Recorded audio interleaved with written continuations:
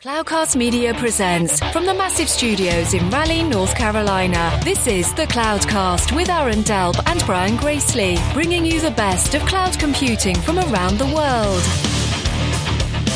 Good morning, good evening, wherever you are, and welcome back to the ServerlessCast. We're coming to you live from the massive outdoor studios down by the highway in Austin at Serverless Conference. We have a super interesting guest here in Matt Weigel. Nice to meet you. Thanks for being here. Thanks for being here. Absolutely. And so, Matt, what I really wanted to do was talk a little bit about your kind of product project. Mm. We'll get into that in a little bit. But before we did that, I really wanted to kind of get your take on state of serverless conference, because you're kind of one of the super early guys in to this concept, right? And so what was the origins of like your journey into all of this? So my journey, my journey started sort of as SRE style manager at Adobe and seeing how much time my team spent doing operations. And I had stepped away from Adobe, but it had always stuck with me how much time my team had spent doing that. And I saw serverless as a way to help offload some of those responsibilities. Definitely not abdicate them, but help us get to the cloud faster so that we could focus on our core business. Yep. And so that was really the origin of why I thought it was an interesting technology. And also seeing sort of the architectural patterns that were evolving. Serverless seemed like sort of the natural end state for a lot of those. Event-based, isolated, 12-factor, a lot of these different trends converging to serverless. And so that was sort of, you see those trends happening and you think, I should get in early because I think it might be big. Right. And it was really nice to, this is my first serverless conference, and it was really nice to kind of meet everyone face-to-face that you've kind of Twitter known. Yep. For a while now, right? Definitely. And we were just talking that you were kind of the same way. We didn't, depending on how you look at it, and if you know the history of the first serverless conference, there's a bit of pride in that it was in Brooklyn, if I remember correctly. It was in a warehouse in Brooklyn. And it had no heat.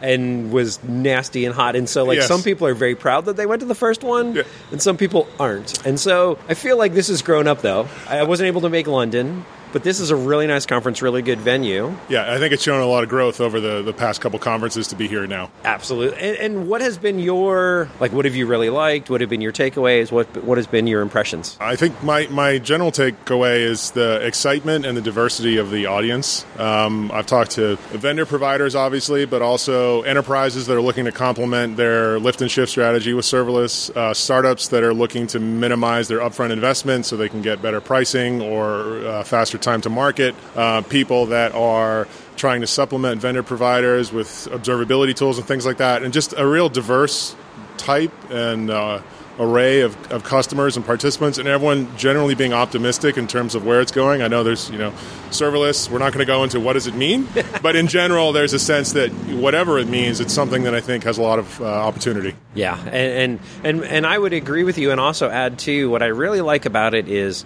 there's so many practitioners here. Yes. And not to pick on some of the other projects I've been involved with too much in the past, but I'm going to a little bit. The idea, you have this idea, this concept, this technology wave, if you will, right? And everyone wants to start riding it, right? And you have the folks that kind of get in early, but it's the folks that get in super early are the folks that really just want to solve problems. Yeah.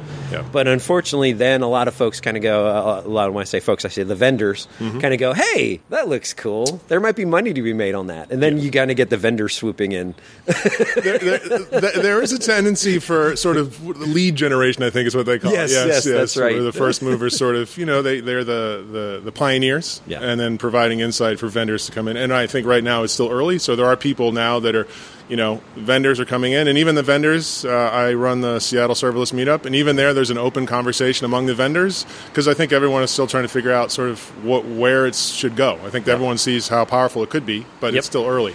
That's a great point, talking about Seattle specifically, because you run the meetups up there. You also run the Serverless Slack channel that some people may or may not know about. They do. And so tell everyone a little bit about that and how they could get involved if they want to. Definitely. So the Serverless Slack forum is a general channel for practitioners, for vendors, for people who are just using serverless, who aren't framework providers, just anyone who's involved in the community, a common place for everyone to come and have a dialogue. It's meant to be a shared space for everyone to participate. It started after the Serverless Serverless conference in Brooklyn. And there's a automatic Auth 0 powered web task invite if you'd like to join. And I think we can probably attach that to the show notes at the end. Yes. If people would like to join. Very open community, very friendly. If you have vendor-specific questions, there's vendor-specific channels, and there's also a general channel if you just kind of want to talk serverless. Yeah, and I would add, too, I've been a member of that community for a while, and it's just a fantastic community of a lot of folks that just kind of want to roll up their sleeves, and a combination of learn a lot and get shit done. There's a lot of GSD.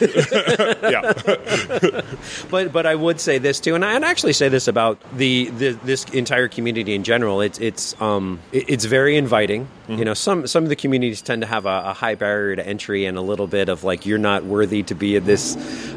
You don't have that at all here. No, There's very low ego in a lot of the serverless, which I found, which is very fascinating. Yeah, and I think that's because it's very open, because it's early, and also because it supports a lot of different architectural patterns and languages. So it really has to be welcoming to everyone. And a lot of people that are early movers in serverless have run things in production for long periods of time, and we know that, you know, we all have to work together if we want it to work well. It's a solve the shared pain model. It is a solve the shared, and there's so much pain that goes around.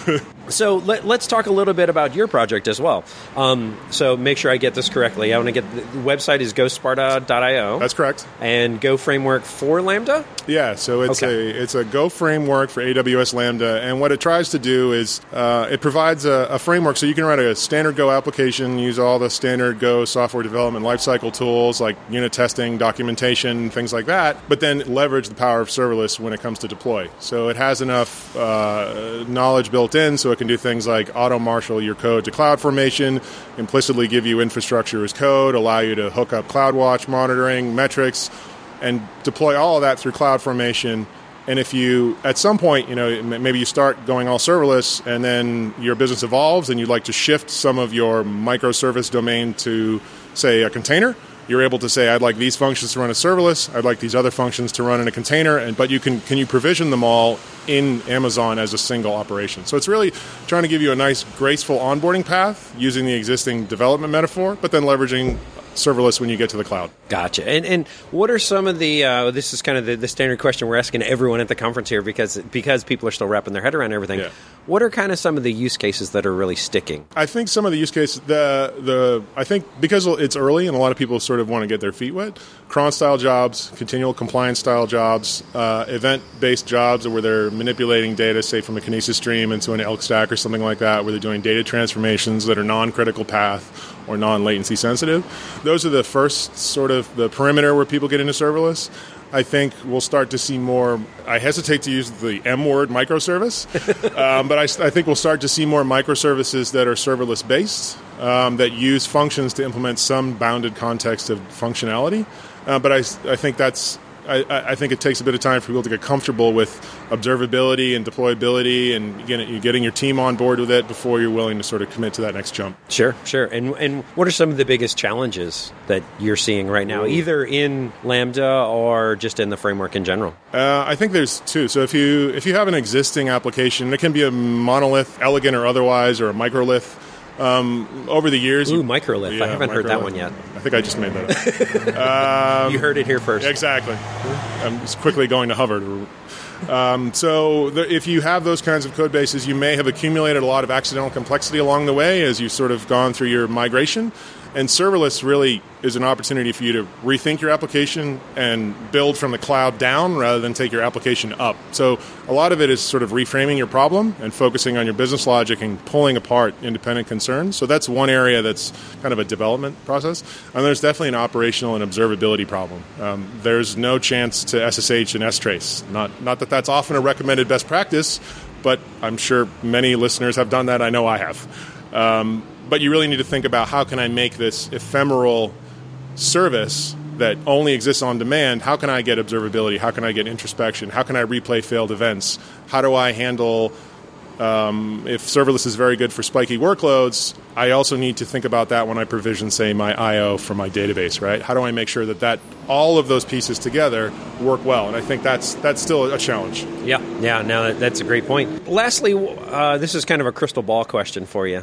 So there are no wrong answers. Where do you think serverless in general has to go or has to evolve to next to kind of increase the growth and increase the adoption? I think customer stories like Nordstrom and iRobot, those are very compelling customer stories about how customers have put it in practice and seen either significant agility velocity gains for development or cost savings. I think those are really compelling use cases. And I think the tooling and developer experience, that's another area for growth. And observability, it's just, I think we've accumulated a lot of these discrete domains, and serverless, I think you get to that complexity sooner.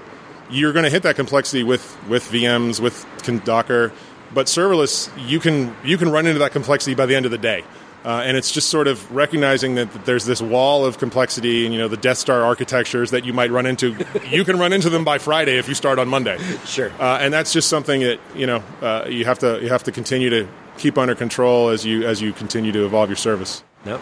Great points as well. So, Matt, where can everyone else find out more about you, find out about Go Sparta, find out about the serverless? I am on Twitter at mweagle, MWEAGLE. I'm also in the Gophers Slack group, and I'm the admin for the serverless Slack forum. And there'll be an invite link in the show notes. And I'm also a host of the Seattle Serverless Meetup. And I would love anyone who's in the Pacific Northwest to drop me a line and talk about presenting. All right. Thank you very much for your time, Matt. Thank you very much. Thank you for listening to The Cloudcast. Please visit thecloudcast.net to find more shows, show notes, videos, and everything social media.